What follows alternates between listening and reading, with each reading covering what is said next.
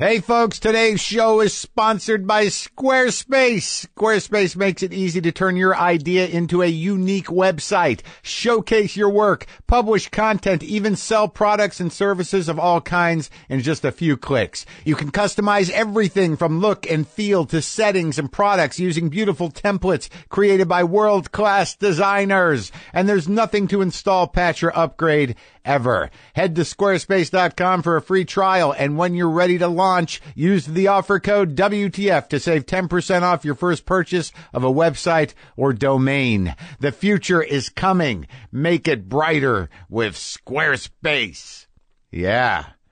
All right, let's do the show. Lock the gate!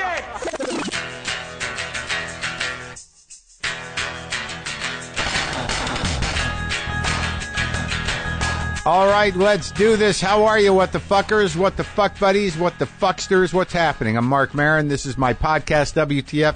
Welcome to it. Welcome to the show.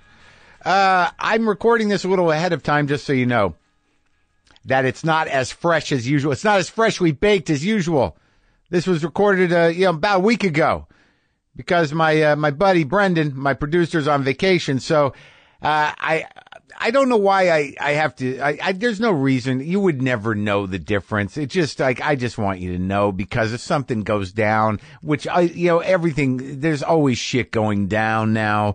There's never any, maybe we'll have a 3-day run where shit doesn't go down. So basically the reason I'm giving you this info that it was a little, further back that I recorded this than usual is that, if something horribly tragic has occurred, and, the only thing that's left on earth is the ability to post a podcast, that I didn't know about it.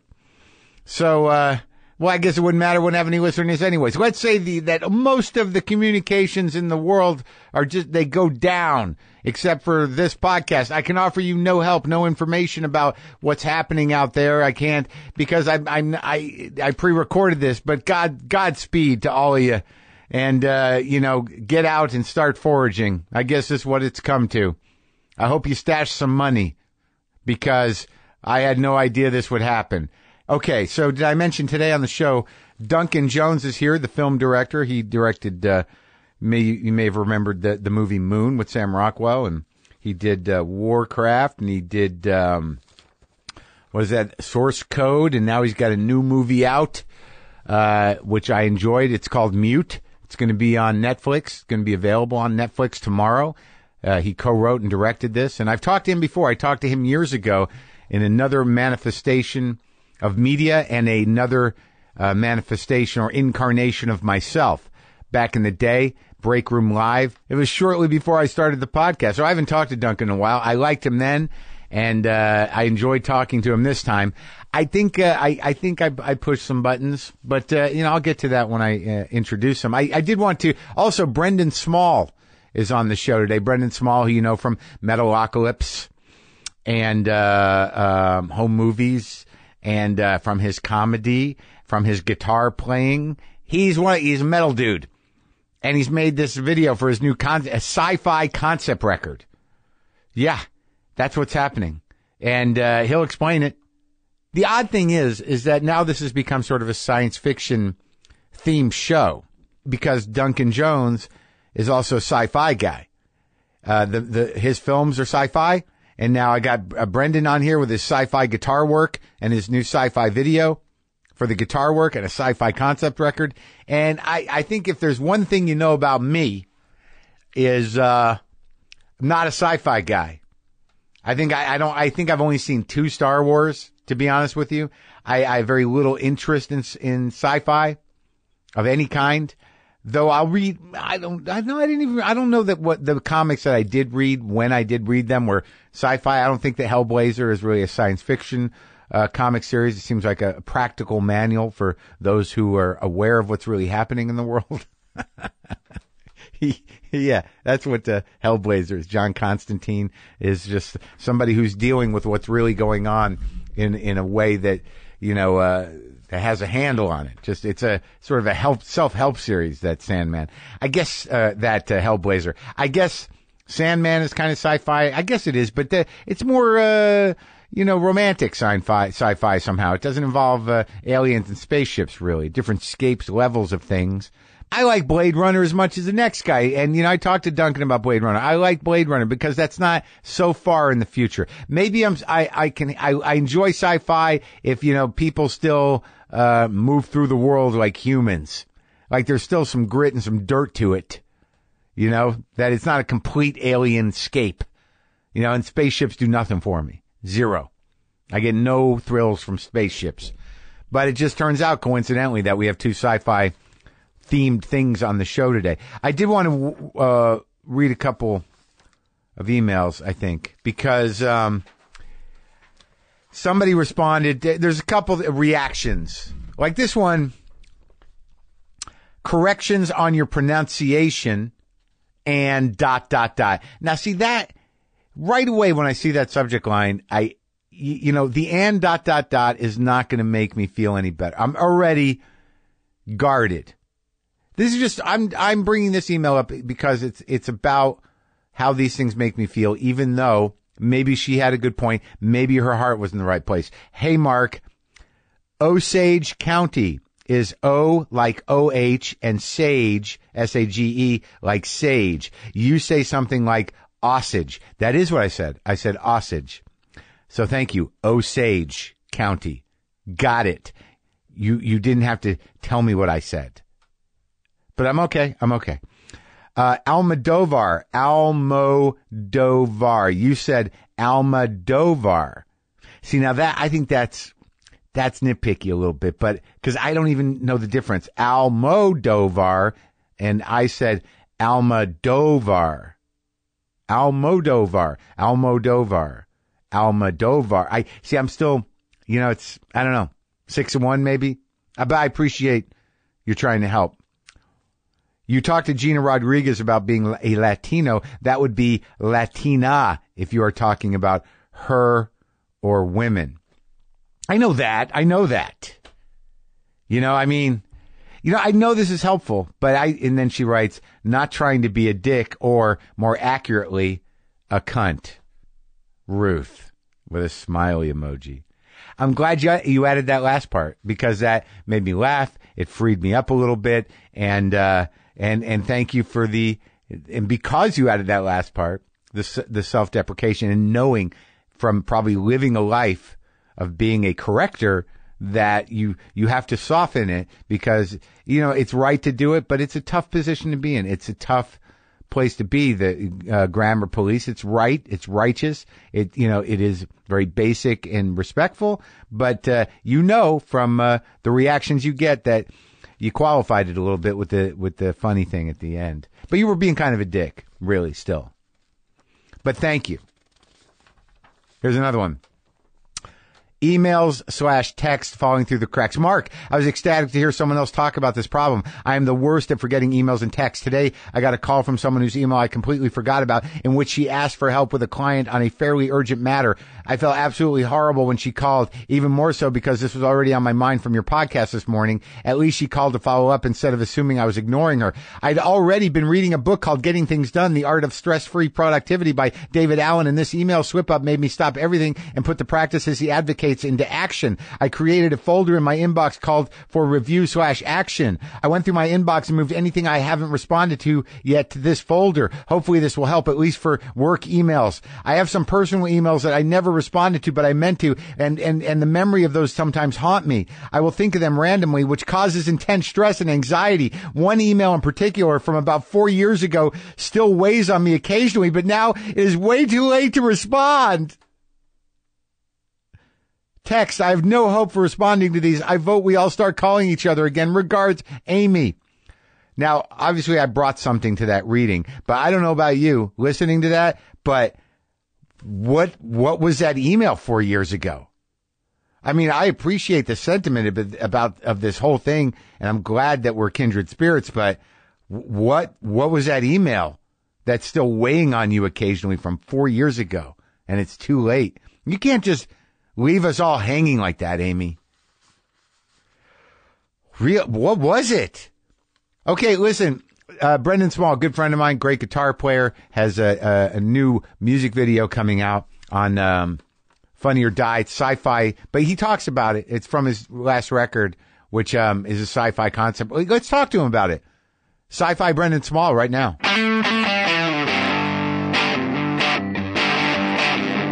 So I haven't seen you in a while. It's been a while, yeah. What's happened? Since I saw you last, we probably performed together on stage, probably played some music together. Are you still doing those shows? Sorry, I can't do them at the Improv. I know you can't. I know you can't. I know you can't. But it's always fun when we do it. We're going to start doing it soon again, so I'll be asking you at a different theater. So, let's name them. It's Mike Keneally. Yeah, and then the drummer, Joe Travers. Those guys are both ex-Zappas. The Dweezil Zappas. Mike Keneally played with Frank Zappa. Right. And Joe Travers played with Duran Duran. He played with Dweezil Zappa. And what about Eric the bass player? That's Pete Griffin. So Griffin, yeah. He plays in a lot of different bands. He's a great bass player, and he plays in a band with one of the guys from Mastodon too. So yeah, that'd be fun. Yeah, they're all monster players. They're super musicians. I got together with some other guys, and they were good musicians too. But I just wanted to jam a little bit. Yeah, and no one does that. No one does it. You pros don't do that. Like, I need to get into a groove. I can do it. I need to get into a groove. Like, I want to learn how to play with people, but the way I'm going to learn how to play with people is not to work out songs. Yeah. It's well, you know what the best thing about those guys, and it's like great acting, I think, at the same point. At the same time, they kind of fold in. They're just listening to each other. They're just paying attention. I got to learn how to do that, and someone's got to let me do that. All right. Like, I played with these other guys, I was going to work out a few songs, maybe do a show at Largo. Yeah. But after two things, I was like, I can't do it. Like, because it was like, well, let's start over, let's do this, let's do that. And then one of them, they were like, why don't you just sing on this one? I'm like, what are you talking about? I'm here to play guitar. So wait a minute. They're good guys. What did you want out of that?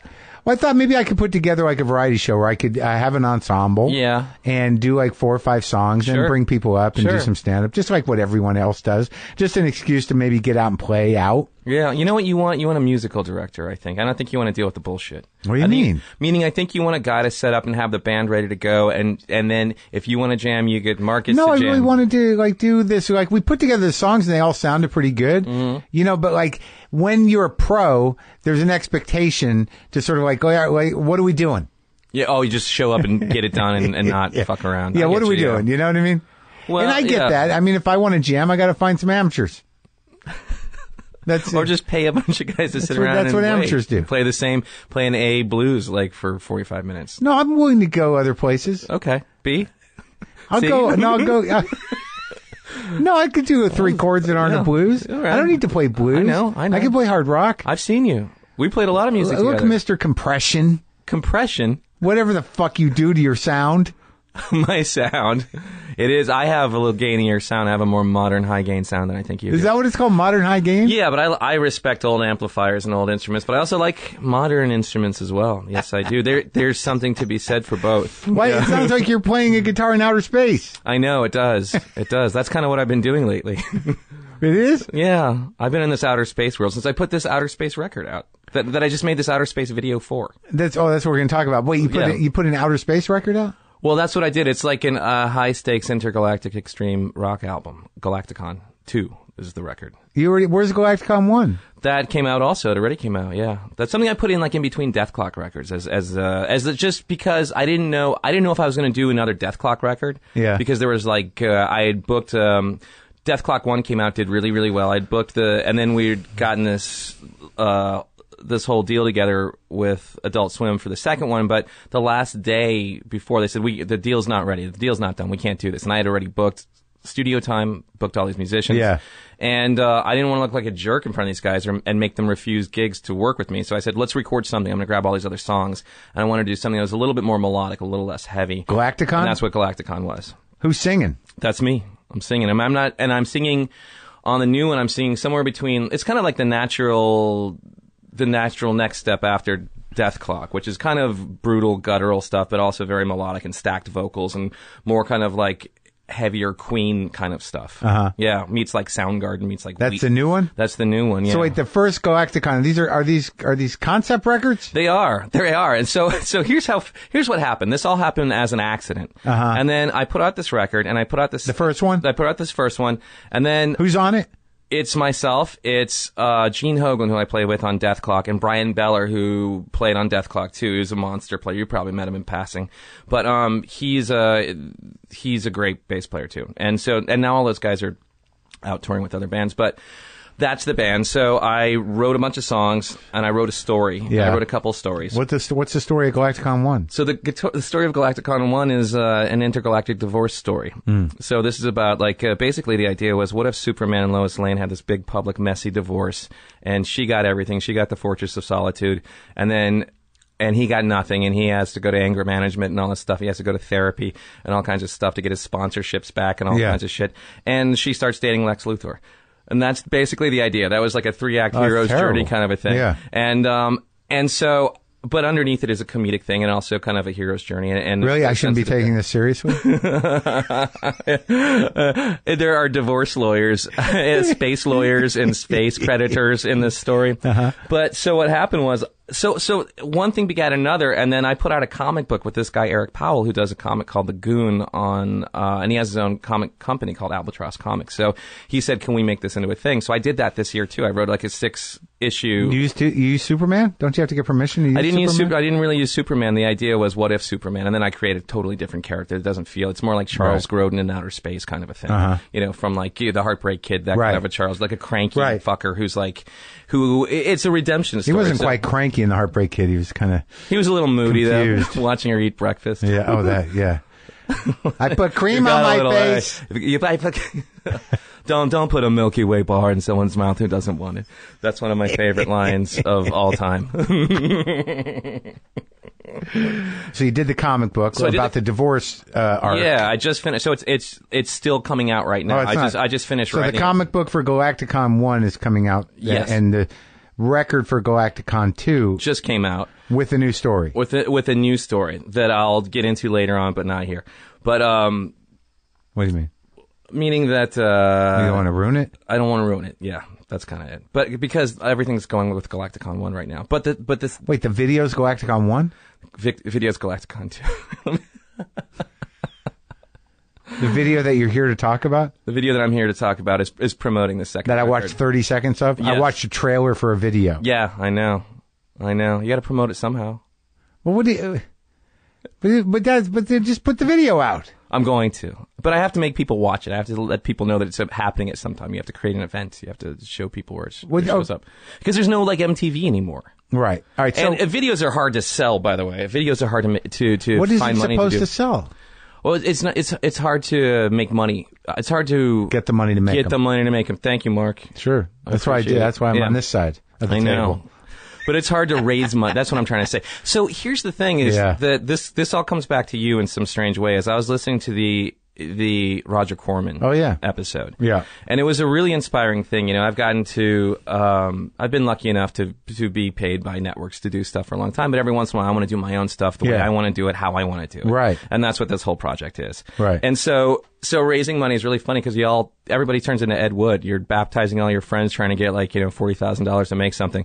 And luckily I got a lot of sponsors to chip in, and I got Megaforce Records, who I'm working with, to chip in, and I got Loot Crate, and I got a pinball company, Stern Pinball, who I do the voices of. I'm the voice of the Metallica pinball game and the Aerosmith pinball game.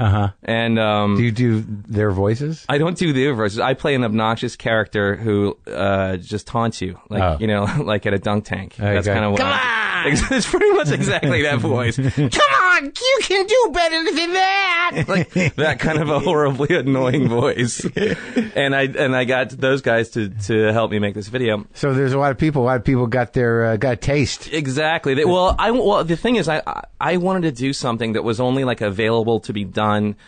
Almost like, Dogma 95 is like all this restriction-based thing. I wanted to do something like a sci-fi fantasy video using all practical effects, meaning no CGI at all tactile things. That's the Corman angle? And that's the Corman angle. And also, so instead of Dogma 95, I want to do Corman 82. Anything that was available in 1982, I can do with this video. So that's the idea. So my brother luckily works in makeup effects, and he builds creatures, and he's worked on Jim Henson stuff. He worked on Hellboy. He worked on all kinds of different movies. But he's really good at what he does. And it was a good opportunity for us to partner together and just get our hands dirty and have paint on our pants when we go home and all kinds of stuff like that. So we use this old technique from Flash Gordon, the movie, where they had these aquariums filled with ink. and you use them for these really cool science fiction skies. So all those skies that you're seeing, even in that 30-second trailer, are generated through a 50-gallon aquarium. And it's just the gift that keeps on giving. We keep using it for all these really cool moments, and it's really outer space, and it's tactile, and it feels like it's really there. And we built spaceship models, and we built robots, and we built weird silicon whale creatures with glowing eyes and fucked up stuff like that. And it's a really crazy, fun place to be. And we found a standing spaceship set that I guess James Cameron built 20 years ago, 30 years ago, like up on the 5 somewhere. Yeah. And it looks really cool. They shot that show Firefly there. But we just wanted to light it really cool, like science, almost like Heavy Metal, the comic book, but up on its feet. Right. Or in this case, my comic book totally up on its feet. So that was the idea. And I realized I was having so much fun, I couldn't deny this. I just wanted to keep building it out and building it out. And so I made it into this 7.5-minute short film, where the song doesn't even start for the first 2 minutes. I wrote score. I wrote like this John Carpenter kind of like Tangerine Dream style score with all these like square wave synthesizers, and like there's a little bit of Jerry Goldsmith in there from the Alien soundtrack. Yeah. Kind of like nods to this, that, and the other thing. And then the song comes in, and then I figured I'm not even gonna. I'm going to cut into a second song that's on the record at the same time. Why not? I'm here. I showed up. We have paint all over ourselves anyway. Why don't I just continue this out? And so it ends with this big epic outro of this other song on the same record. So it's just a big advertisement of just eye candy and fun and sci-fi and escapism. And that was all because I forgot you can just go out and start doing stuff. Right. And that's what that Corman interview kind of told me. Right. You know? Yeah. Because no one's going to pay me to doing that stuff. Sometimes I just got to stand up and say, okay, here's what we're doing today. You know? And everyone's like, okay. Well, the 30 seconds I saw looked good. It looks really cool. Well, God forbid, you coming on the show, and I know it was at short notice. Yeah. That maybe I could see the whole. I can show it to you right now. I could have showed it to you beforehand, but we just started talking. I have a computer here and everything. I can show you the whole damn thing. Well, maybe I don't want to spoil it. Maybe, yeah. Because the first 30 seconds look pretty good. Mm-hmm. Look really good. It looks really cool. We shot in anamorphic lenses. Are you getting more nerdy as you get older? I mean, you seem like I don't. No, I mean, it's the same nerdery that's been there. It's just, at some point, it's the same thing as the guitar. Look, everything is a guitar as far as I'm concerned. You know, you learn how to play it. There are like certain things. Would you ever play that guitar? That's a Fender Strat. Of course I would. It's like an 86 Strat, but it's got no frills. No, I have a 54 reissue with a baseball bat neck that sounds really great with maple. Do you play it? Yeah, of course I do. I've used it on recordings. Oh. The trick is that you surround yourself with all guitars are good. Yeah. You just, I'm never going to kick a guitar out of bed. They're all good. Do you need any pedals before I get? Yeah, I do. I'll take a look through your pedals. But yeah, nerdery is part of this whole thing. It's just, again, at some point you go. I know your brother was in that racket. Yeah, he's been doing it for a long time. Racket. He got started with this guy, Gabe Bartolos, who's known for doing like the Leprechaun series, Basket Case, these B movies, but he also does the Cremaster cycle, the Matthew Barney stuff, that super artsy, crazy stuff. Oh, yeah. It's this crazy cross section of the Minotaurs? Yeah, like weird, like dancing goats and crazy shit, and there's all this testicle related shit. Mm-hmm. So yeah, I am getting nerdier, and I want to learn more. And honestly, it's just like guitar. I want to get better every day at shit. Don't you? I mean, like, don't we want to just learn something new? Yeah, I'm thinking about taking guitar lessons. Yeah? Yeah. Are you really? Yeah. I buy them online, and I sit for like a half hour to 45 minutes every morning and try to learn new stuff. From who? Nerdy fusion guys. Really nerdy stuff. You buy them, though? They're that special? They're very specific? I buy one and it lasts me 3 years to like get through it, to be able to put it under my hands. Really? Yeah. Wow. Like improvisational thinking stuff and fretboard knowledge and just going back to basics constantly. Yeah. Yeah. I mean, just seriously, like just going like, all right, let's look at my picking. Yeah. Oh, really? Let's just go back down to just like the mechanics of everything, because you're working in millimeters. Uh-huh. There may be a better way to skin a cat or something, you know. Oh my God, I just want to learn a couple new riffs. It's fun. You're allowed to do whatever you want with it. There's no wrong answer. You know what I mean? I just want to get out of my... I know, but you can play. My circle of riffs. That's fun. That's true, because we do plateau. Yeah. You know? Yeah, I just want to see how far out I can get. I got a big blow to my confidence just playing with these guys. Oh, yeah? Why? Because, I don't know, because I think I can play, but I don't know. Can I play? For how long can I play? Listen, you can play... I think here half the time I think we start talking about guitar, you're just fishing for compliments from me. What? And I think I think I deliver them every time, and they're just not a good enough compliments. No, I need a boost. All right, fine. Mark, you can play. We played together live on stage. Yes, we have. You can play. You can question answer. You can listen. You can. I think the most important thing you can do as a guitar player is be able to bend a note and give it a little bit of life. And that's the thing that makes a guy from Guitar Center playing on a Sunday versus a guy that's actually... I can do that. I know you can do that. That's why I think you're good. All right. Because it's almost like we're so close to picking up that guitar. I know. We're so close. But it reminds me of starting out comedy. Yeah. Sometimes we don't start out in you're a guy with a real personality on stage. You may have started out that way, or you may have started out trying to copy one of your heroes. A little muted. Yeah. I don't think I did much copying. But I mean, you probably had inspiration. Sure. You probably thought, what does this guy do? I might have been a little hicksy at one point. Exactly. So that's where we start out with comedy, and that's where we start out with guitar. You got to learn how to impersonate your heroes a little bit so you can kind of find your own voice. So, all right. So, when is the video up? Is it just called Galactic? It's called Galacticon. Galacticon. And, the song is called Nightmare, and it's a partnership between myself and Funny or Die. So it's going to show up on Funny or Die March 22nd. This may be out by... I don't know. Yeah. We'll see. So it's either out right now or go check it out on Funny or Die. Thanks for coming by. I'm sorry I was late, and thanks for saying that I'm a good guitar player. You're welcome. And good to see you. Good to see you.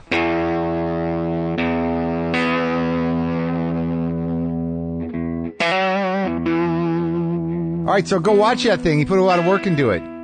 His sound is too, I don't know what, it's something, you know what I mean? It's the same with the science fiction. But he can play anything, that guy. Folks, are you ready to start your new business? If you are, you better make it stand out with Squarespace. Squarespace helps you create a website that is as unique and memorable as you are. They use world-class designers to create templates so you can choose the best possible look for your site, no matter what you want to use it for. It's all customizable, so you can make the perfect site no matter what you're doing. Are you doing a podcast? Are you an artist who needs an online gallery? Do you make your own beef jerky and want to sell it on your site? That seems like you'd have to get, licensed kitchen too. But you know what I'm saying. Squarespace has you covered. And all Squarespace sites are optimized for mobile devices, which means it looks great on whatever you're using. With WTFpod.com, we don't have to worry about where you're looking at it. You could be on your phone, on your tablet, on your laptop. It looks great no matter what. And that's because it's powered by Squarespace. The Squarespace controls are simple, and you should have no problem designing or updating your site. But if you ever have a question, Squarespace's award-winning 24/7 customer support is there to help. Destiny is calling. It says you need a new website. Make it with Squarespace. Head to squarespace.com for a free trial, and when you're ready to launch, use the offer code WTF to save 10% off your first purchase of a website or domain. That's squarespace.com, offer code WTF. All right? Okay. So, Duncan Jones, sci-fi. The theme continues. Duncan Jones has a new film out called Mute, which he co-wrote and directed. It will be available on Netflix tomorrow. I enjoyed the film, and I like Duncan. But this time, okay, here's the deal. He's a great director. He's a great artist in his own right. But between you and me, his dad is David Bowie. His dad was David Bowie, and I think many of us who love David Bowie and miss him, obviously, who are fans, the loss of David Bowie was profound and sad. And there was part of me that wanted to talk a little bit about David Bowie, and not in a way that what I thought was intrusive. So, but I knew it was probably inappropriate. Not inappropriate, but probably something that Duncan didn't want to do, which was true. But I kept kind of doing it, and he handled it very well.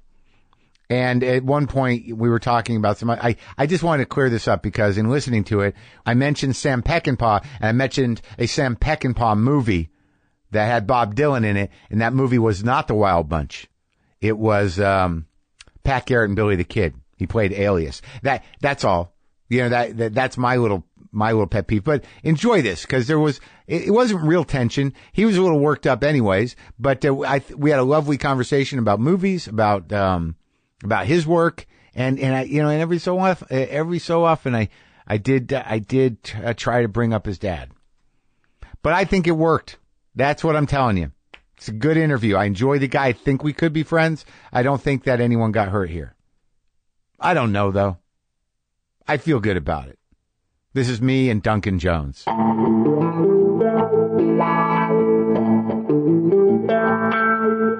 So, like, it has been, like, a long time since I saw you. Yeah, 2009. That's when it was? Yeah. Really? Yeah. So that was right towards the end of whatever we were doing there in the break room. Yeah. Yeah, I don't know. I remember... It was, my memory's bad.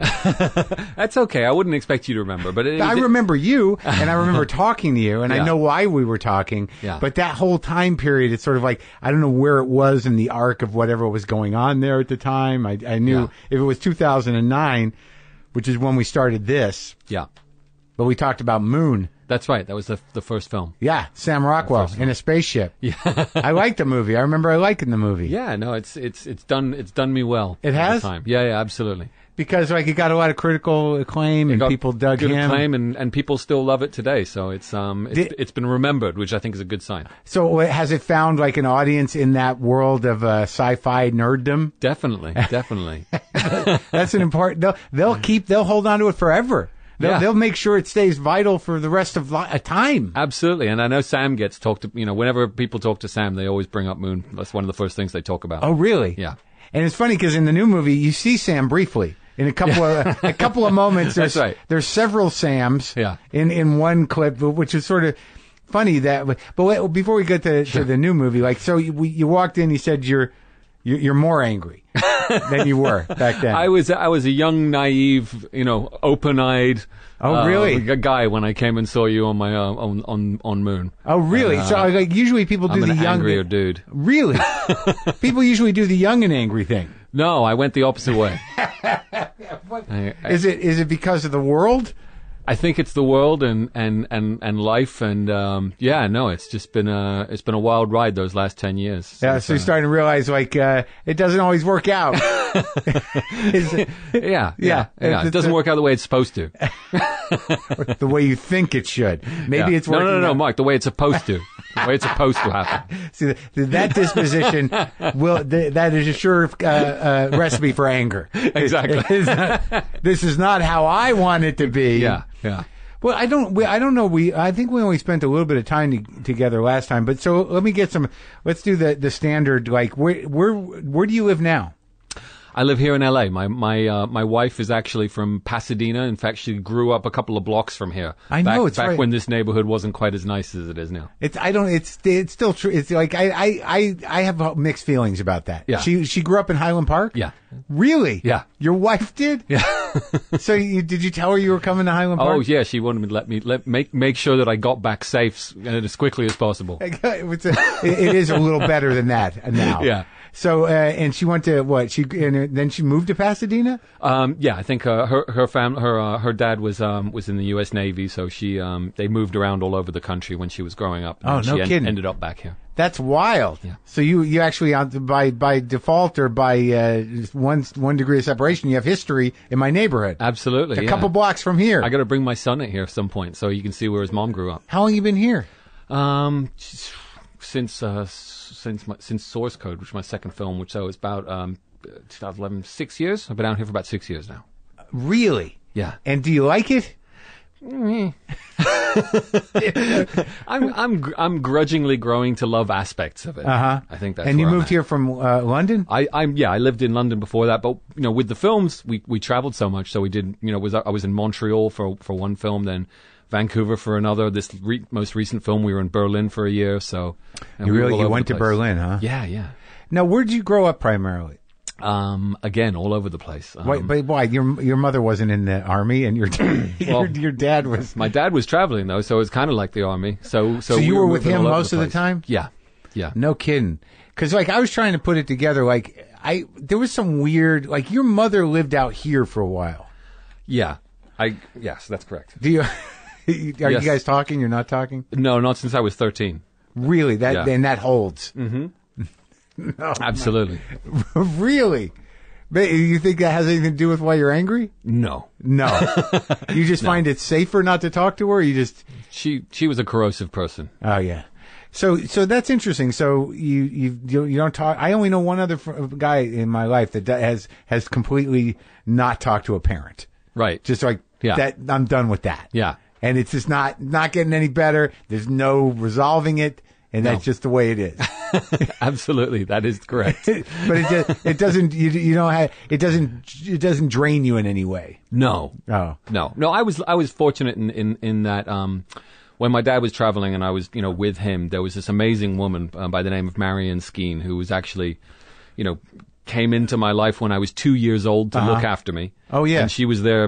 She was basically essentially my mother growing up. Was she like a nanny? Yeah, she was, and she died while we were making Mute. So my dad died the year before we started. She died while we were making it.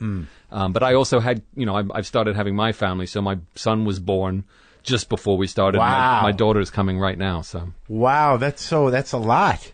Yeah, it's been heavy. Well, I mean, you're getting both sides. Exactly. You got to make room for the new guys with the, make some space from the old ones. That's a heavy few years, man. And you're making a movie. How long was your dad sick? Because, I mean, none of us obviously knew details. And I'm sorry for your loss. And I'm sorry for everybody. Yeah. Everybody's loss, because his death was a very big hit for I think a lot of us. Yeah. I'm not comparing myself to you, but he's just, you always thought he'd be there for some reason. Listen, if you don't know and the information's not out there, then I really would want to respect the rest of my family who haven't put that information out. Sure. Well, there were rumors that he was sick, but I mean, you knew that, he knew he was sick, and he made that last record. Yeah. No, there was an amazing effort by him to keep focused and produce something that meant a lot to him. Well, I think then, if you don't mind talking about it a little bit, not the death necessarily, but just the fact that, because there's, when you grow up with somebody like David Bowie as your father, we don't know anything, but it seems to me you seem like a pretty well-adjusted guy. We don't necessarily picture him as a father, but he also moved through a lot of personalities, intentional personas, right? But the one you knew was probably much different. Yeah, I sort of saw him, as he naturally was in his native state. Yeah, which was a proper English guy, just a nice guy, absolutely a nice guy. Yeah. And he was a good father. He was a great father. Yeah. No, I had an unusual upbringing, but not a negative one. Traveling on the road, watching the shows. Seeing Clockwork Orange at too young an age. But you must have been on film sets. There must have been something that inspired you. Where were you when he did Man Who Fell to Earth? I mean, I came out to New Mexico, right? Yeah, absolutely. I grew up there. They were doing that when I was there. Oh, really? I was a kid though, but that's where they shot it, right? Yeah, absolutely. Yeah, no. So I was out there for that. I mean, obviously I was very young, so it didn't have an impact for me as far as making me want to make movies. But, as I got older, I was on other shoots, and those were more impactful. Yeah, with who? With what directors? Who did you like at that time? Or were you, when you started registering? Jim Henson, obviously, when I got older for Labyrinth. Right. So you're a real sci-fi guy. I am. Partially. It's part of my interest. But I like the fact that science fiction allows you to kind of push people into examining stuff without them feeling judged. Sure. So where did you do most of your schooling? I mean, if you were traveling so much, where did you end up going to school? Well, we were in Germany for a little while, so there was an American military academy there, and then in Berlin. In Berlin, back in the 70s.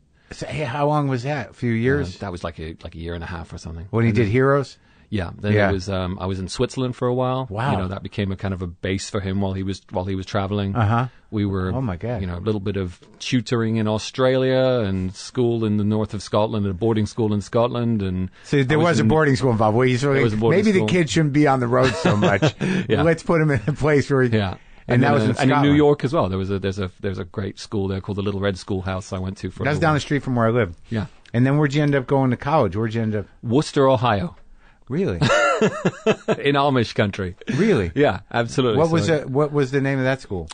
Worcester. It was called the College of Worcester. It was a small liberal arts place. Oh yeah. Just kind of near Akron. How'd you end up there? What was the choice? I got I got kicked out of boarding school. In Scotland? In Scotland. And after I got kicked out of boarding school, I spent like a year and a half trying to work out what I wanted to do with my life. Took my SATs, which obviously in a UK school you wouldn't normally take. But sure. I took them and did pretty well in those, and then got an academic and a soccer scholarship to Worcester to College of Worcester. And that's why you're like, well, I can go for free or partially. Still had to pay a bit. Yeah. But yeah, it just seemed like, wow, this is a whole different thing than where I've been where my head's been at lately. So, so I went out there, did that, and then went off to graduate school for 3 years at Vanderbilt in Nashville, Tennessee. What were you studying in graduate school? Philosophy. Really? Yeah. So you were, that was where you ended up. You went to undergrad and you're like, I'm going to study philosophy. Yeah. And I had a really good time at undergrad. Vanderbilt graduate school, I realized pretty quick that I did not want to be a teacher, which is one of the few professions you can really get into with a philosophy doctorate. But like philosophy, I sort of like, I tell, when people say they study philosophy, I'm always curious because I can never wrap my head around it. Were you moving towards something? Did you have favorite philosophers? Absolutely. I mean, I was trying to find the path that was most in sync with my interests, which were science fiction. So sure. I was looking at artificial intelligence and the application of morals and ethics into how do you treat artificial intelligences, as far as ethical entities. Wow. Or as entities that have their own agency. And that was what you were studying when you were in college? Or like that? And what philosophers cover that? Who were you reading? I guess Peter Singer, who was more from the animal rights side of things. Sure, yeah. And then Daniel Dennett, who was kind of much more known for sort of artificial intelligence and things like that. And now, Peter Singer was right. So he wrote some book. Practical Ethics. There's a great book he wrote called Practical Ethics, which is really just kind of building up the case of how do you ethically use animals? Because obviously, we're custodians for them. How do you manage to make that work when you're trying to create the least cruelty possible? Right, that was it. Right, and then I remember I had the book and it had pictures, like vivisection pictures. It's heavy. It's heavy, but also it's what the title says. It's very practical. It's looking at it in a very cut and dry way. And how did that affect you as a student? I mean, are you a vegetarian? Nope. No, but in that book, he doesn't really kind of drive towards that. He drives more to a much more practical solution of if you are going to eat animals, try and give them the best possible life that you can, right? And then use them, And what do you think, like on a metaphysical level, like in terms of, I don't know if it's metaphysics or not, about unleashing all of that pain into the world? Do you think along those lines? Do you know, like, if with these kind of agri-farms and these just, thousands of animals being cruelly managed and then, kind of violently killed. Yeah. Do you believe that it does enter our consciousness or atmosphere somehow? I certainly think it sets up an environment where we become desensitized to certain things, and practices. I don't think. I mean, I am absolutely. I would be very happy to eat something alternative to meat if I felt that it tasted and had the texture of real meat. Have you tried some of those things? I have. I haven't been sold yet. No, you don't like. But I think it's coming. It's coming. Jackfruit tacos. There's a place actually called Locali. Have you ever been there? They serve a Reuben. They serve a vegan Reuben. Oh yeah, which is really pretty good. Really? Yeah. Where's that at? Where is it? It's just south of the hills. Locali? Locali. I'll get you. There's some guys that set up here that's all sort of like plant-based meats for tacos and stuff. They set up down here. Yeah. It's pretty good. I haven't been eating red meat in like 5 months. Right. Because primarily just because of cholesterol reasons, and I'm okay without it. I do get a little tired of fish, and tofu's okay. Do you find yourself more low energy? Or are you okay? No. I don't think so. No? I am all right. Yeah. You seem very happy these days. I don't know. I don't know if I'm happy. I swap places. Yeah, I'm better. That's true. I think I'm better. I think some things worked out that didn't necessarily look like they were going to work out. Yeah. So what do? You drop out of philosophy. What did you end up like? Did you find? What provoked you in your thinking to study film? I mean, I think my dad realized that this was not going the way I had hoped it was going as far as pursuing philosophy into any kind of career. He realized it? Yeah, I think he realized it before me. Well, he realized that I was miserable. Oh, yeah. Before I did. Uh-huh. I mean, I kind of thought, all right, this is just part of the process of being in graduate school. Right. And he said, no, you seem unhappy. No, this is not a healthy choice. So he was actually working on something with Tony Scott. It was not the original film, The Hunger. Yeah. They did a TV show of The Hunger. Before or after? No, this was after. Yeah. So Terrence Stamp, I think, was the kind of host of the first season of that show, and my dad was asked to come and be the host for the second season of the show. So they were shooting that up in Montreal.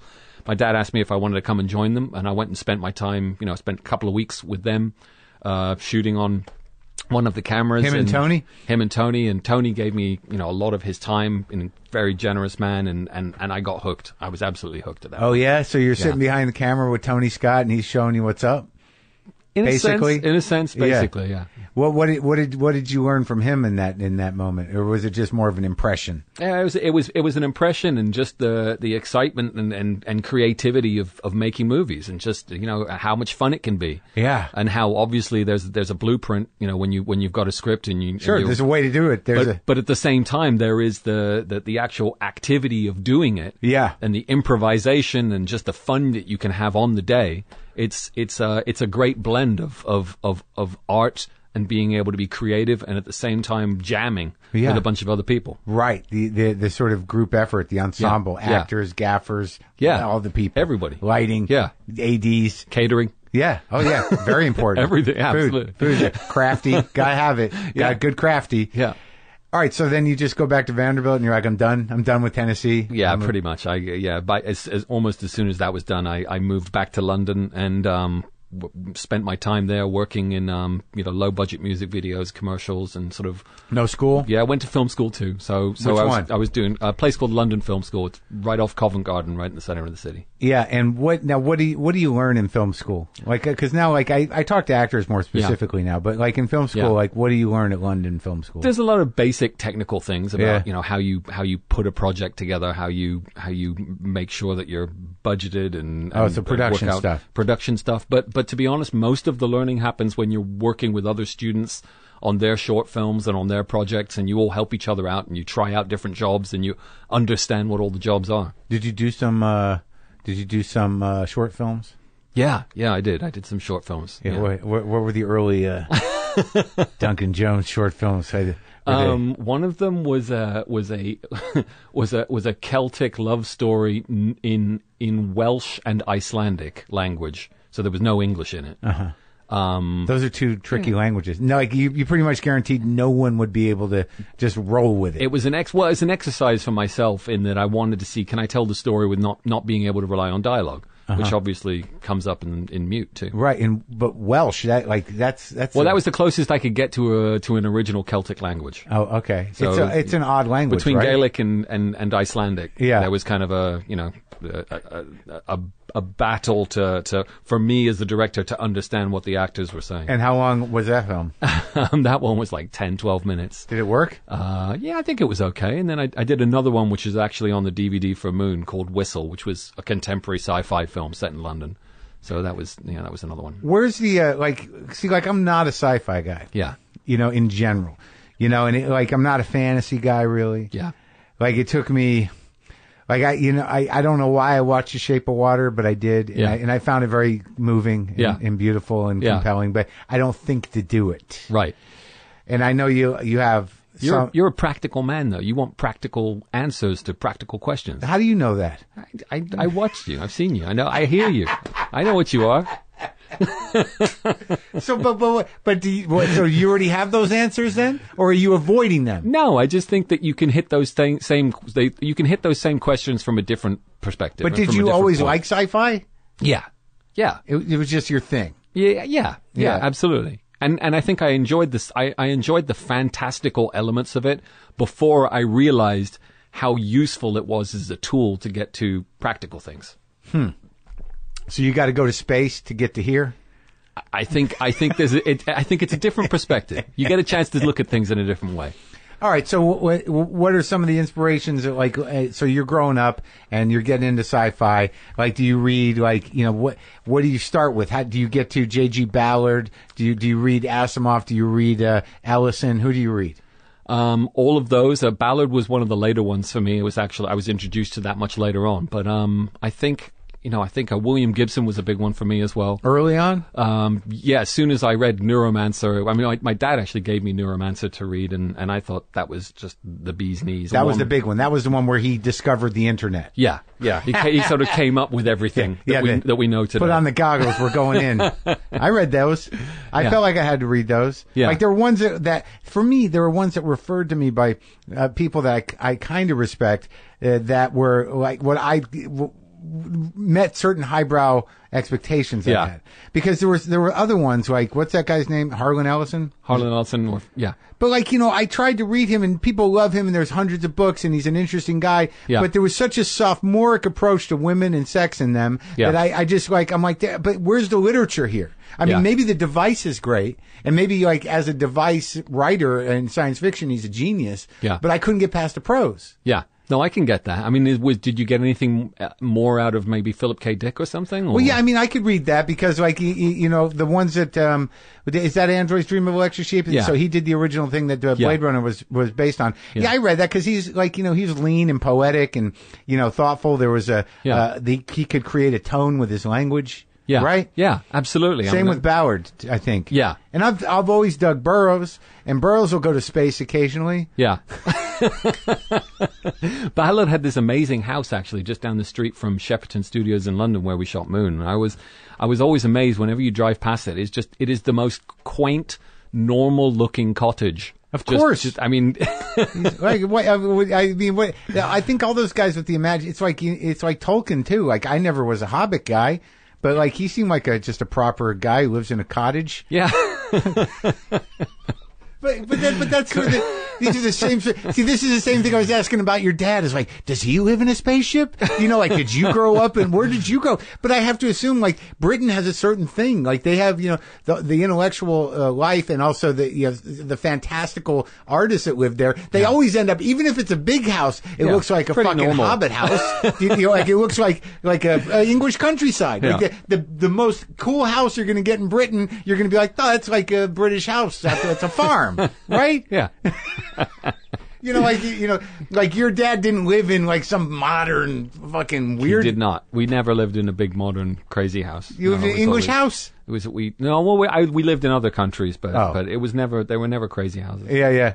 So, all right. So you're reading Ballard. You're reading, these things, and so when do you start kind of chipping away at the vision? In that second short.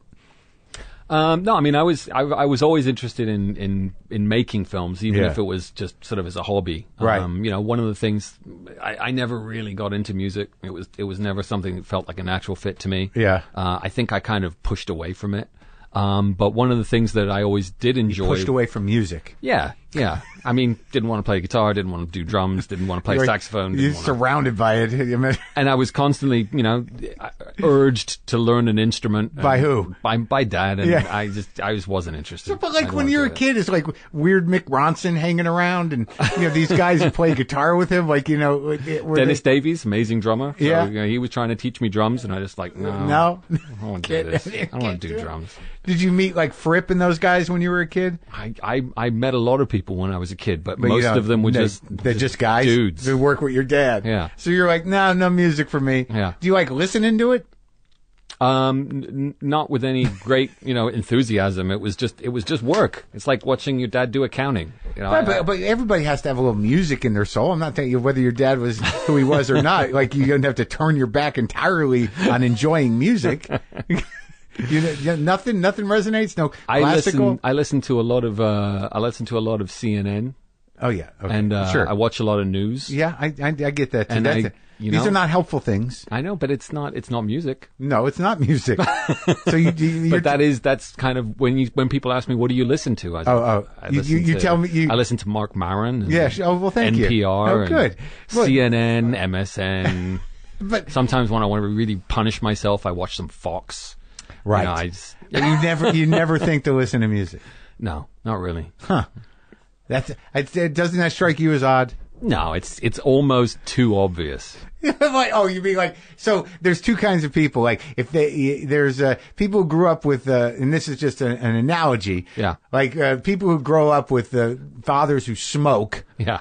Either they smoke or they're totally against it. Right. Yeah. Same with booze, same with anything. So, because your dad was immersed in music, you're just sort of like, nah, it doesn't register. Doesn't register with me. But he also spent a lot of time with me with cameras and teaching me how to film and edit. I mean, he got me this beautiful little, Super 8 camera when I was a kid. Yeah. And taught me how to edit, and that I loved. So, from an early age. And was he always on board?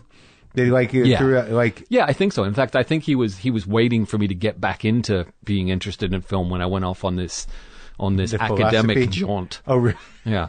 For 3 years. Yeah. But I think it seems to have served you somehow. I mean, I have to assume that studying philosophy at a graduate level for 3 years has got to do something.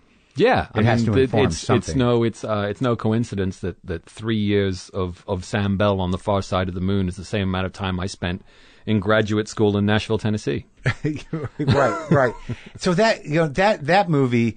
So you just went right into film. You didn't have any other interests in your life that you were thinking about pursuing? Oh, I dipped my toe into computer games. I worked at a computer games company in London for a couple of years when I was there. Early on? This was actually just after film school. Right. So I was trying to pay the rent with working at this games company.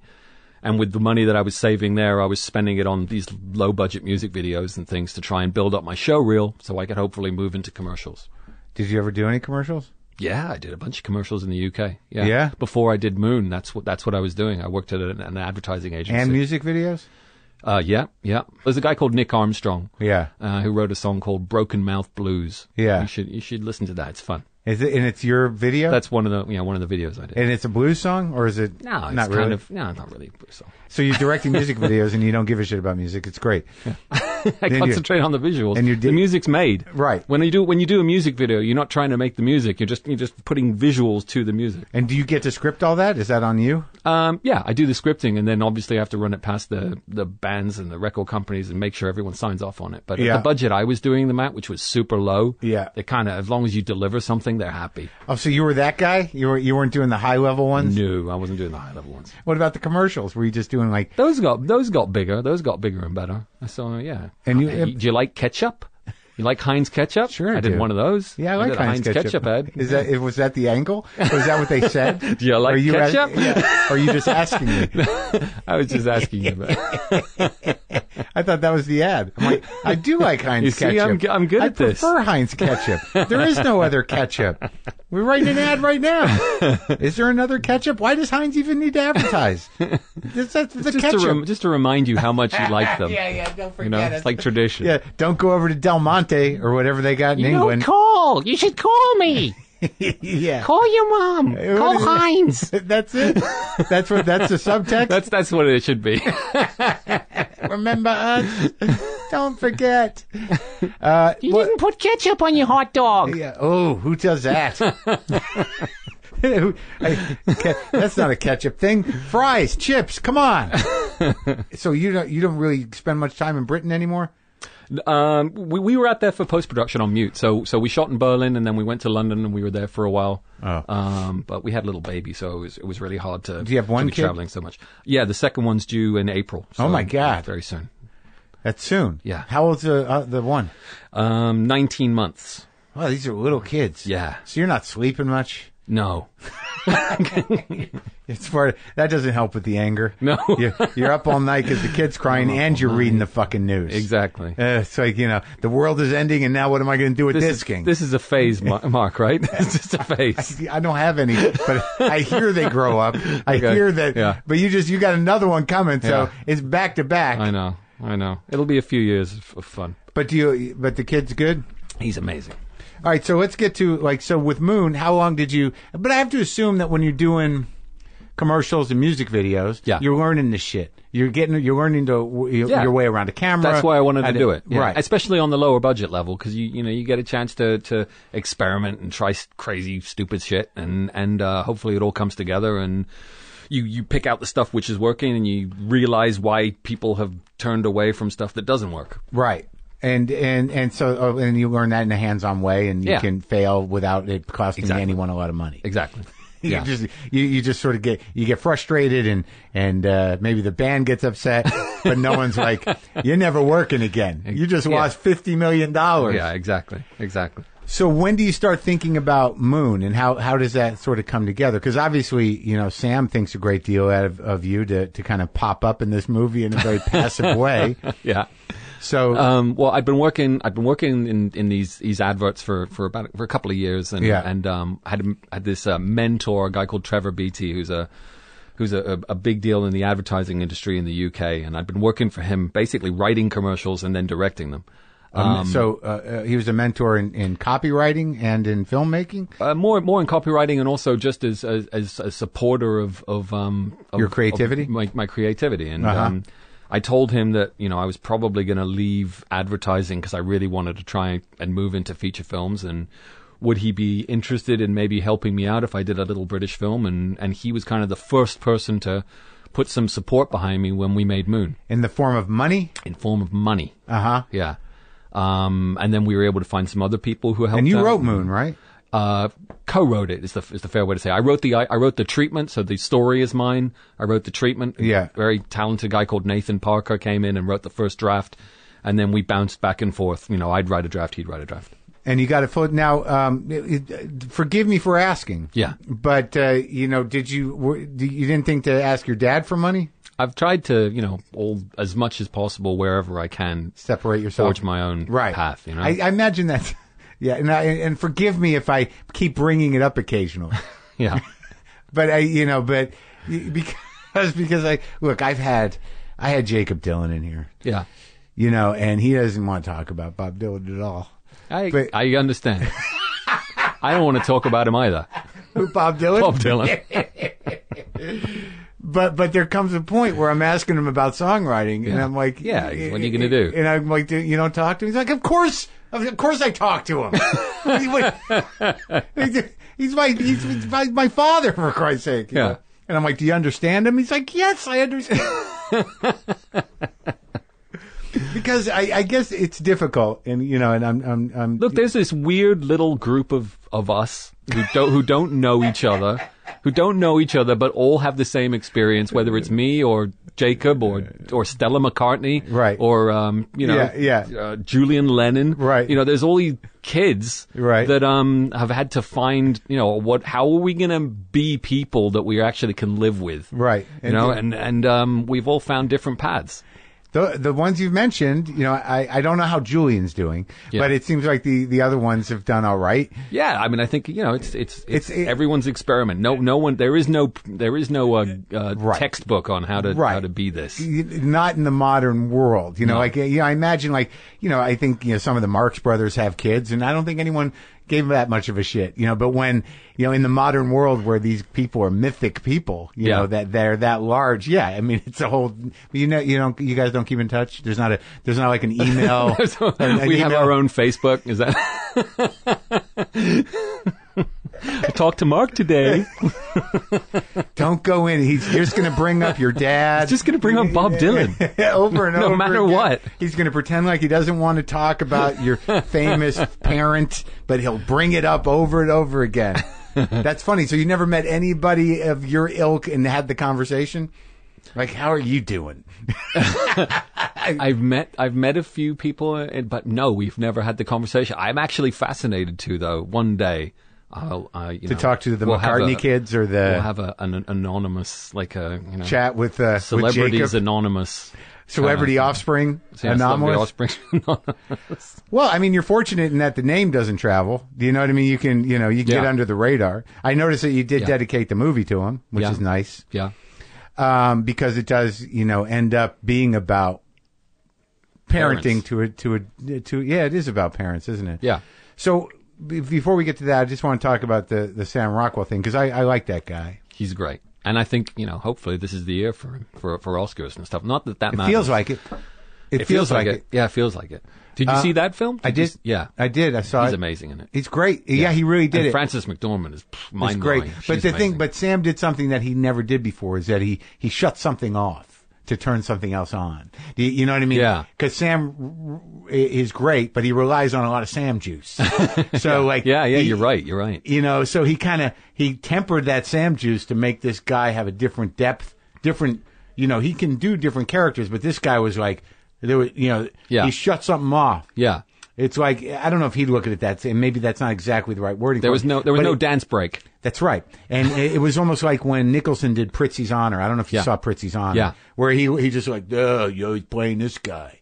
And he shut off Jack. Yeah. He shut off that charm. Yeah. You know? That's very true. Yeah, you're right. Yeah. Yeah. And then all of a sudden it's like, hey, he can do it. He can really do it. You know? Because, like, you know, movie stars, they come to the table, some of them, that with so much charisma that, you know, you don't need to, the necessity to do much of anything is limited. They just charm the audience, and that's it, job done. In one way or another, you know, it doesn't, I'm not taking anything away from them. They obviously have like someone like George Clooney is roughly George Clooney. Yeah. No matter what. You know, but that's good. You kind of, yeah. And I think Sam is sort of like that. You know, like, you know, I didn't come here to watch some schlub on the screen. I want George Clooney. Exactly. Give me George Clooney. Yeah. Don't take too much of the Clooney out of this guy. But he's got a lot of range too. It's very interesting that because I've had that conversation before with people where, or maybe just with myself, where, you know, a movie star fundamentally can be a great actor, but you're always going to sort of see them. You know, there are character actors that sort of get lost in everything, and they don't have the same sort of like level of intensity or the same level of them as movie stars, but they just kind of move through characters in a different way. But like Brad Pitt or Clooney or some of these other cats, like they can do all these other characters. Yeah. But let me give you an example. Yeah. Paul Rudd. In your movie. Now, but you know, I want to talk to you about that. About the dynamic there. Yeah. Because, like,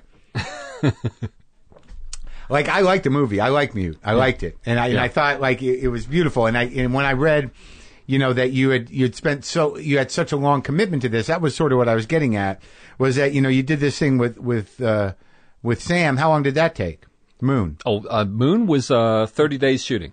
And but when was the story done? Like, what was the total commitment? It was 1 year. Oh, really? It was basically, I had a meeting with him because I wanted him to be in Mute, but this is before Moon. Yeah. And I wanted him to play the character that Justin Theroux ended up playing Duck. So I had the meeting with him. He wanted to play the lead, Leo, and I said, no, you just don't, you know, it's not going to work out. So I said, but I really want you to be in my first film. I'm going to write you something. I went away and wrote Moon. Oh, so you pitched him Mute first. I pitched him Mute first. So Mute was like festering with you before Moon. 16 years I was trying to make Mute. What the fuck? So like you were like 20 to 25?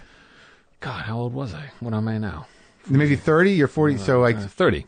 So you're 30 when you come up with this idea. Yeah. Now, what was it at that time in your life that made you so hung up on this story? What was the exact, like without giving away the ending, what was the one-liner that, you know, what was the poetry of this thing? Because this is a very human movie, and it's not, Moon is too, like, now I'm starting to see the whole, you know, sci-fi, you know, human, so, you know, because these are not, you're not dealing with aliens. No. There may be robots around, but they're not. Yeah, it's not about that. Right. It's not about robots. These are character movies. They just happen to be in futuristic settings. So what was it that got you hung up on this story? Where'd the story come from for you? For Mute? For Mute, it was two things. It was, I wanted the technical challenge of a lead who didn't talk. I wanted a protagonist who didn't say a word. Because I thought if I could pull that off in the same way with Moon, we have Sam Rockwell playing multiple characters who are separated by their age, and those made different people just because they had different life experiences. Yeah. With Leo, I wanted to see, can I create a character that the audience is actually going to get to know, even though they never say a word. So that was part one. The other part was I am a huge fan of Robert Altman's MASH. No, see, that's what I was going to ask you. Why the nod to Trapper and Hawkeye? I mean, more than a nod. It's like them. It's except them gone bad. Gone totally bad. And I love that film, and I love the relationship between those two guys, between Trapper John and Hawkeye Pierce. But they've always come across to me as they think they're the smartest guys in the room. They probably are the smartest guys in the room. and they're funny, and you wish that they were your friends too. But then the more you watch them and the more you think about them, the more you realize these guys are actually kind of mean. There's something kind of nasty about them. You know, they can be mean, I guess is what it is. Right. And that's why I decided, well, why do I feel that way, and what is it about them? And I have growing up and living in houses with a bunch of other guys, just when you're trying to live in the city and it's too expensive and you live with 4 or 5 other guys, you get to live out of other people's pockets sometimes. Yeah. You know, and you get that friendship, and it's kind of a love-hate thing where you're kind of pissed off with people and you love them at the same time. And I wanted to see that relationship, but just turned up a little bit and just made a little bit meaner. And that's where Cactus and Duck came from. These guys are morally bankrupt motherfuckers. Yeah, but I don't know. Maybe you didn't feel it, but you're charmed by them for at the beginning of the film. They're funny and they're smart and they're kind of like the coolest. You don't know what's up. They're the coolest guys in the room. Yeah, you know? but I think what you did, now if I'm going to rethink, MASH. Yeah. Is that, and I think you captured a little bit of it by, you did make them veterans. So you and in MASH, you see the carnage every day. Yeah. And so you see the sort of detachment that is necessary. Yeah. And certainly that Sutherland's character, is he Pierce or is he Hawkeye or is he Trapper? He's Hawkeye. Hawkeye, struggling with it, and both of them struggling to a degree, just the relentlessness of war. It is an anti-war movie So like they do have to create, there's obvious cynicism that's going to happen in that environment. Yeah. Hey, listen, I love the movie too, and I love those characters. So I don't get defensive about them, Mark. I love those characters. Yeah. But at the same time, when they don't like something, when they see an injustice in the world, they can become very mean. Yeah. And they do it from the right place. Right. But at the same time, when you see that, it's very easy to see, well, what if it comes from the wrong place?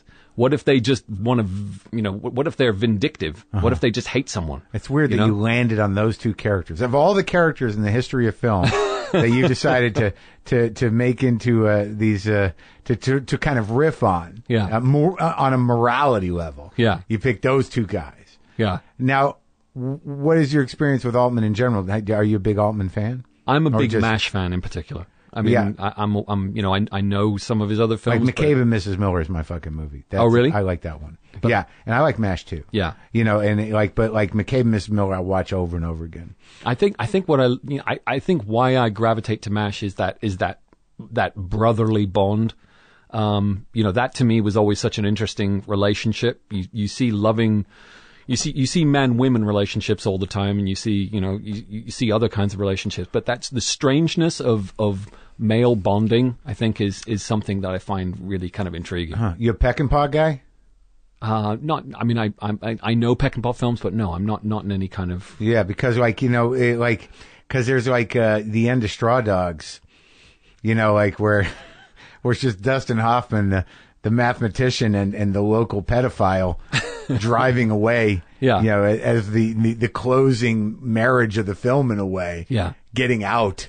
That's some dark man shit. He's real good with dark male shit, bonding, male bonding is the Peckinpah thing. You maybe should do I need to do yourself a film festival. Yeah, exactly. Watch The Wild Bunch, and then you could see Bob Dylan, maybe talk to Jacob about it. And then circles, I love it. They're very clever. When you do for those who haven't seen this room, it's just a circle. There are no corners to hide in. It all ends up in Bob Dylan. Doesn't everything? Really? So, but okay, so because I'm wary to give away too much about the dynamic, but Paul Rudd, who, as we were saying before, a movie star who's generally cute. Yeah.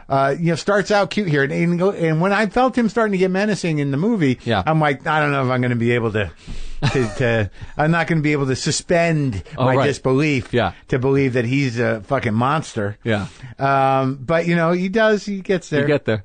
Justin Theroux, I'm never clear about anyway. So for him to shift morally or be a monster, it was too easy to be like, yep, okay. Of course. Yeah. I think he might really be like that. No, of course not. It's a lot to put on a guy. Not that I need to say this, but he's an amazing, very funny, very sweet guy. I've met him. I gave him a ride once to a thing. Yeah. And, and I do appreciate, I'm a big fan of Tropic Thunder. Yeah. And I know, like, he is a part of the conception of that. Yeah. He wrote it. And, like, I talked to him. He seemed like a good guy. Yeah. Yeah.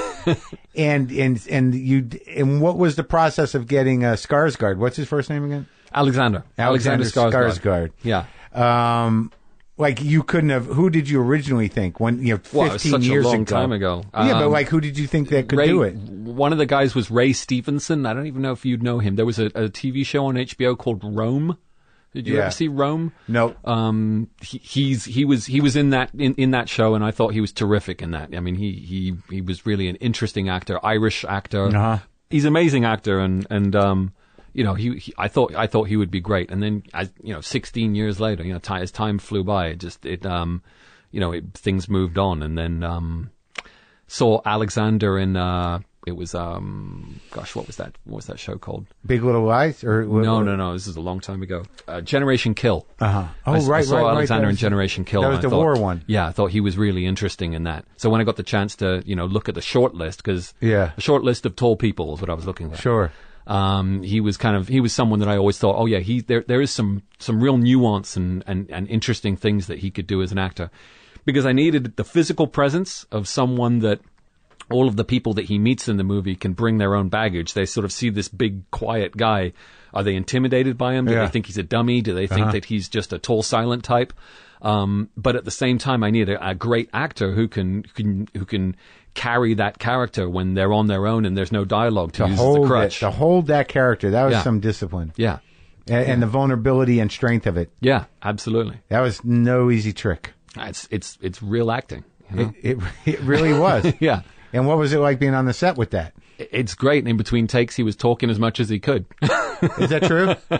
Yeah, he's a funny guy. I mean, he's a fun person to be with. And I think, he had to kind of put himself in that place when we were doing takes. But how, he becomes mute is the way the film opens, and it's pretty lurid. It's some sort. I imagine it's not a riff on the opening of Sunset Boulevard. No, but listen, I don't mind talking about it. It's right at the start of the film. But basically, as a kid, he gets hit by a motorboat, and the propeller cuts open his throat. But you don't see that. The movie opens with a kid floating in the water with his neck cut open. Yes. You put it together in a second. And I wonder why the studios didn't want to make it, and we had to do it on Netflix. Is that really? It was too dark. It was always considered too dark and too weird, and you've seen it. You know what the characters are like. And, it's a lot of ugliness, hopefully buoyed up by some charm and some humor and an ending that we can feel good about.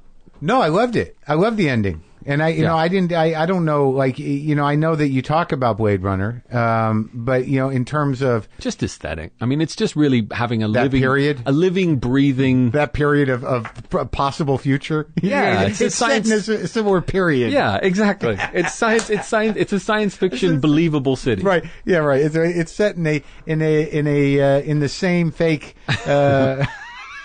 manufactured possible future. Exactly. While Rutger Hauer is walking around, Highland Park. Yeah.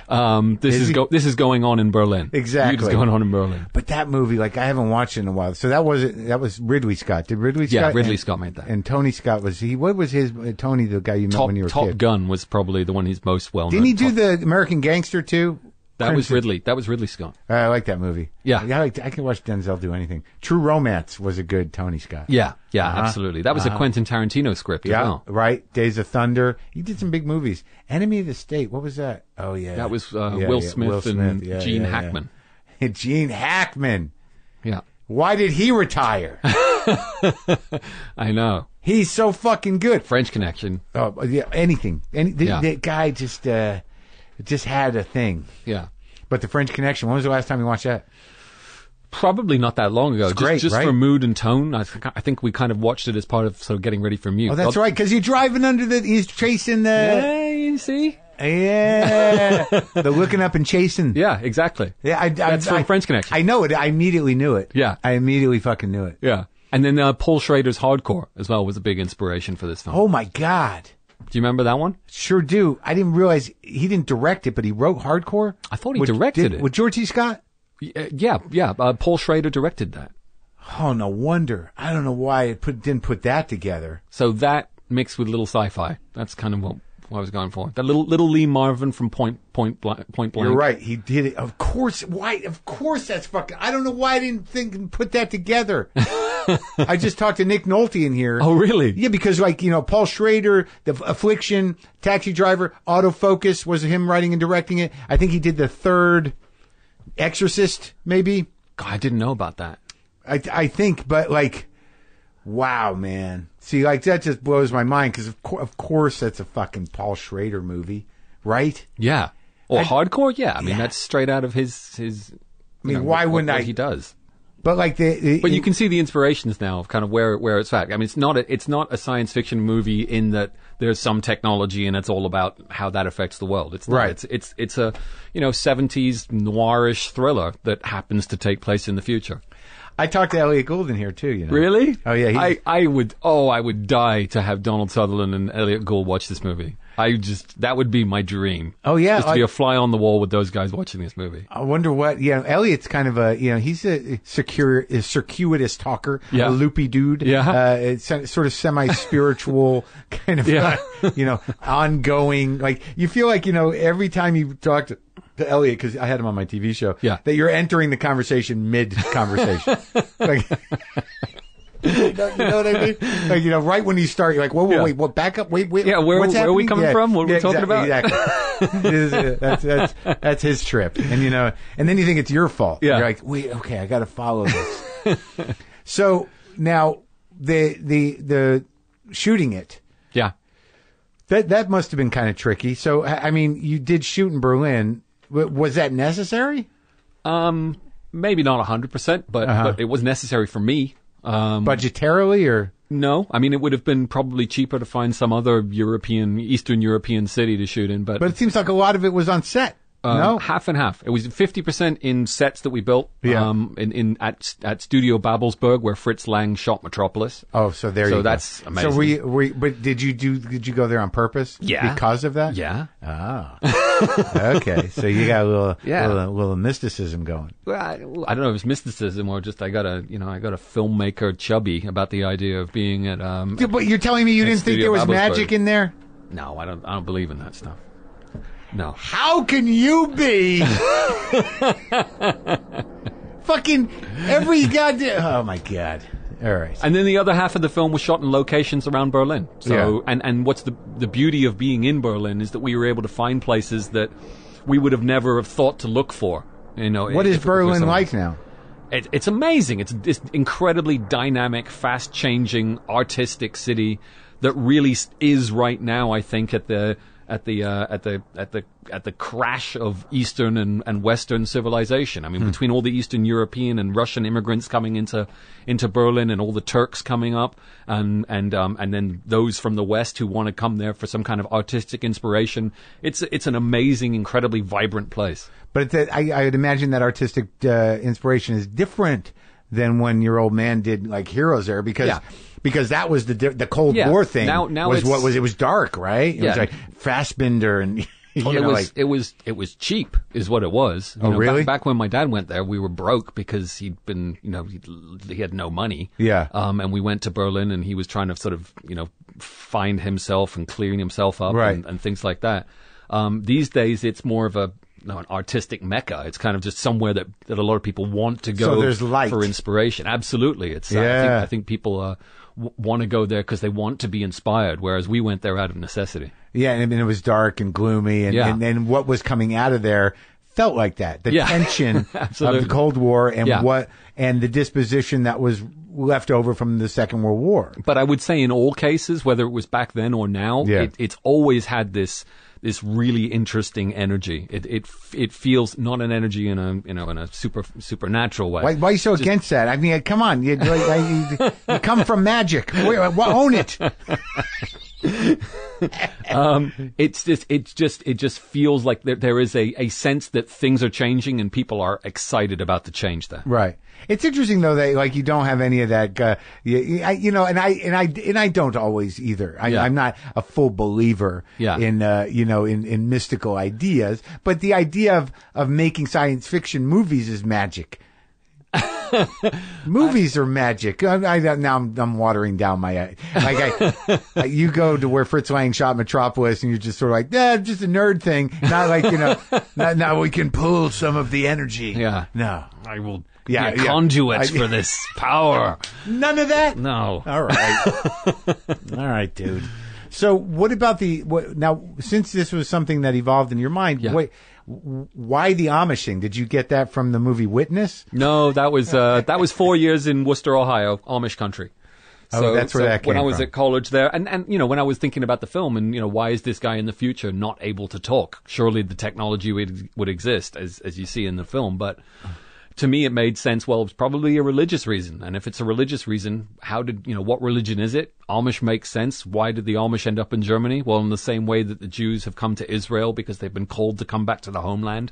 In my crazy idea of the future, the German politicians have wanted to draw old Germanic people back to Germany to try and reinvigorate, cultures and traditional German morals, and they've asked the Amish to come back to Germany. That's the backstory. That's the kind of, my idea is that after Angela Merkel and the mass immigration of other cultures into Germany, there would be a backlash, and that backlash would involve far-right German parties asking white Germanic people to come back to Germany. The Amish were originally Germanic? Switzerland, Germany, is that true? Really? Yeah. And they came over with the big need to have the Midwest farmed. Like, why did they end up here? I think it was like a second phase of freedom of religion and the chance to live their lifestyle the way they wanted without being interfered with. Right. And America seemed to be the place to do that. And I think that, if I'm remembering properly, the book, The Great Plains, that there was sort of an open invitation to people that were able to farm in rough terrain to come and have land in the States if they would figure out how to make the fucking land work in the Midwest. Wow, yeah, that makes sense. Yeah, that's where you get Scandinavian, that's where you get winter wheat. Yeah. That these people that come from generations of farming hard land, they're like, we'll give you some if you can come make it work here. Yeah. So, so the Amish, now why, when you're scripting it, what's the decision to not include some of that rich, bizarro backstory? There's only, you want to make a movie tight. You want to make a movie tight. We did shoot some stuff. We had some things that were there to fill that out, but just in the editing process, you go to the core of what is the story that we're trying to tell. Mm-hmm. I like I like the way that they're there's several movies for evil intent and also for good reasons have the trinket, recurring trinket. Yeah. You like the trinkets. I like the recurring trinket that ties where the whole movie gets tied together with the trinket. Yeah. Rosebud. Yeah. It's a sled. She just ruined that movie for. Oh, spoiler alert on the Citizen Kane. It's a fucking sled. It's a sled. Sorry, but too early, too soon. Yeah, but believe me, now that everything's available, people will accuse you of spoiling movies that are 50 years old because they haven't gotten to it yet. Yeah, fuck you. You can't talk. You can't talk about anything. It's a sled. Scheider kills the shark.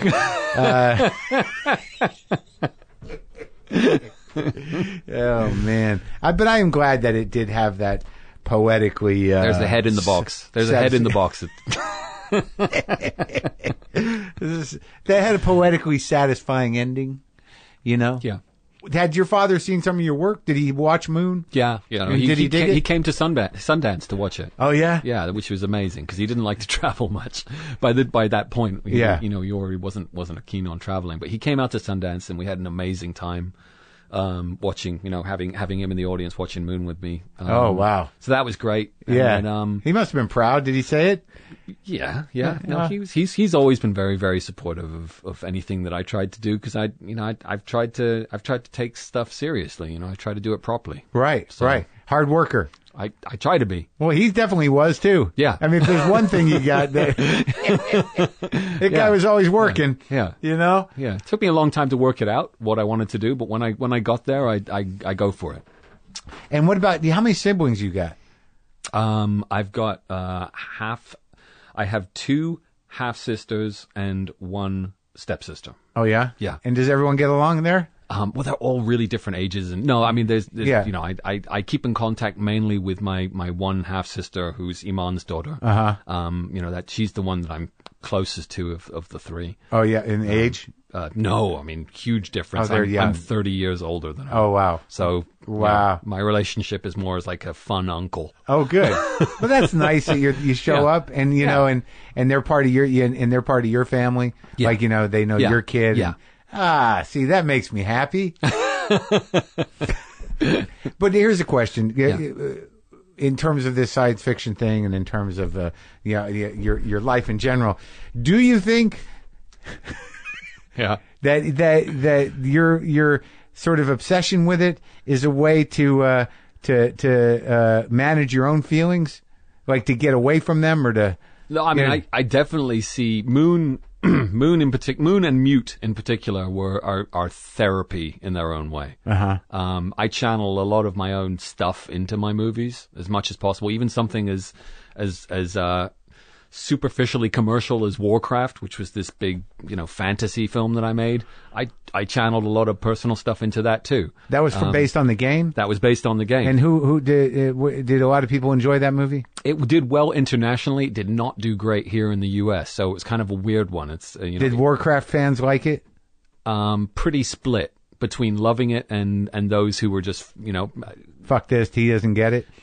Yeah, exactly. But it was a good split. But wasn't that your audience though? I mean, you were banking on at least half of them. Were you? Right? Yeah. But, did you play Warcraft? It was what it was. Yeah, I played Warcraft. Yeah. When I was in graduate school. So then along that same line, what were you working out in Moon, like in terms of emotionally? How did that? Well, in Moon, I was going through a long distance relationship at the time, and I had just left. Not just left, but it was recent enough. Graduate school, 3 years of graduate school, feeling totally alienated from the culture and the place where I was. Yeah. That I felt very isolated. So that's what was going into Moon. Oh, interesting. And the long distance relationship obviously was part of it. Wow. So that was. That was the sort of therapy side of Moon. And then Mute really does have a pretty strong subtext about parenting and about, what parenting can do to you and what your responsibilities are as a parent to look after those that, that are looking up to you. Yeah.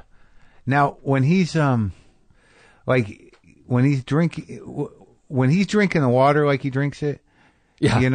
Yeah. Was that is he constantly trying to transcend, to the trauma?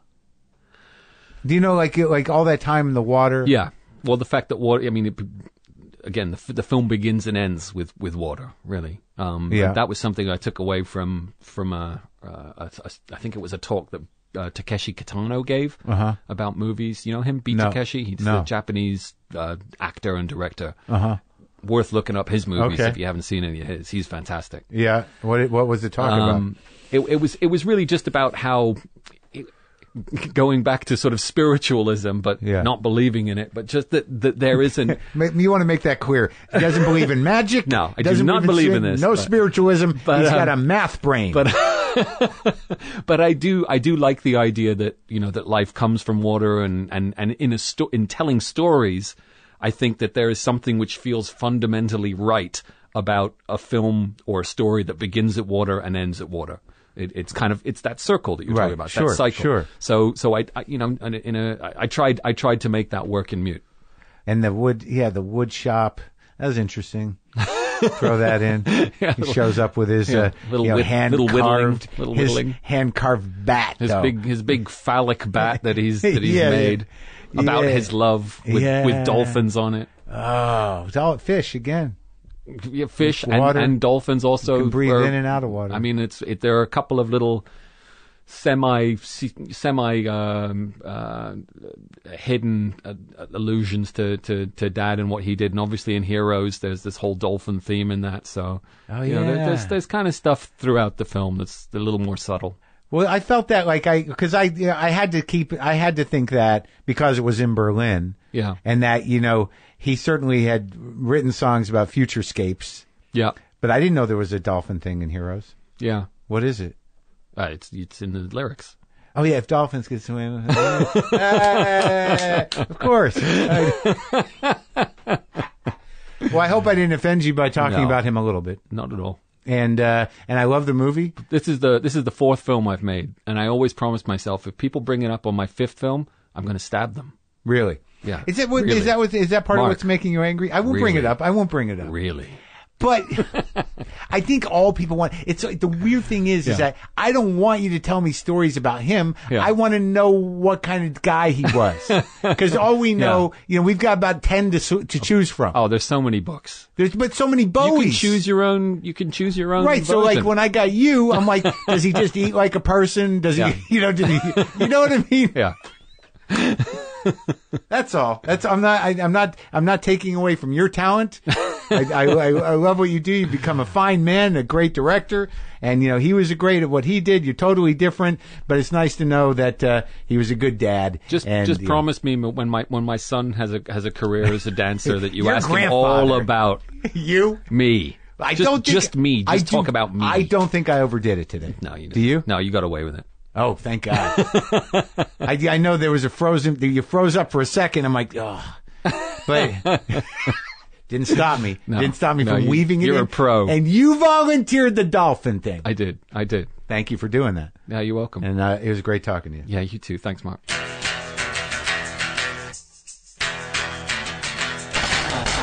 Okay, that's our show. Go to WTFpod.com for all your WTF Pod needs. Go to the tour, WTFpod.com/tour for my dates in London, Oslo, Stockholm, Amsterdam, and Dublin, and also Pasadena. I can play guitar because I hooked up these boxes. And I hooked them up the last time I played, and it was fun, so I'm going to do it again. All right? Okay.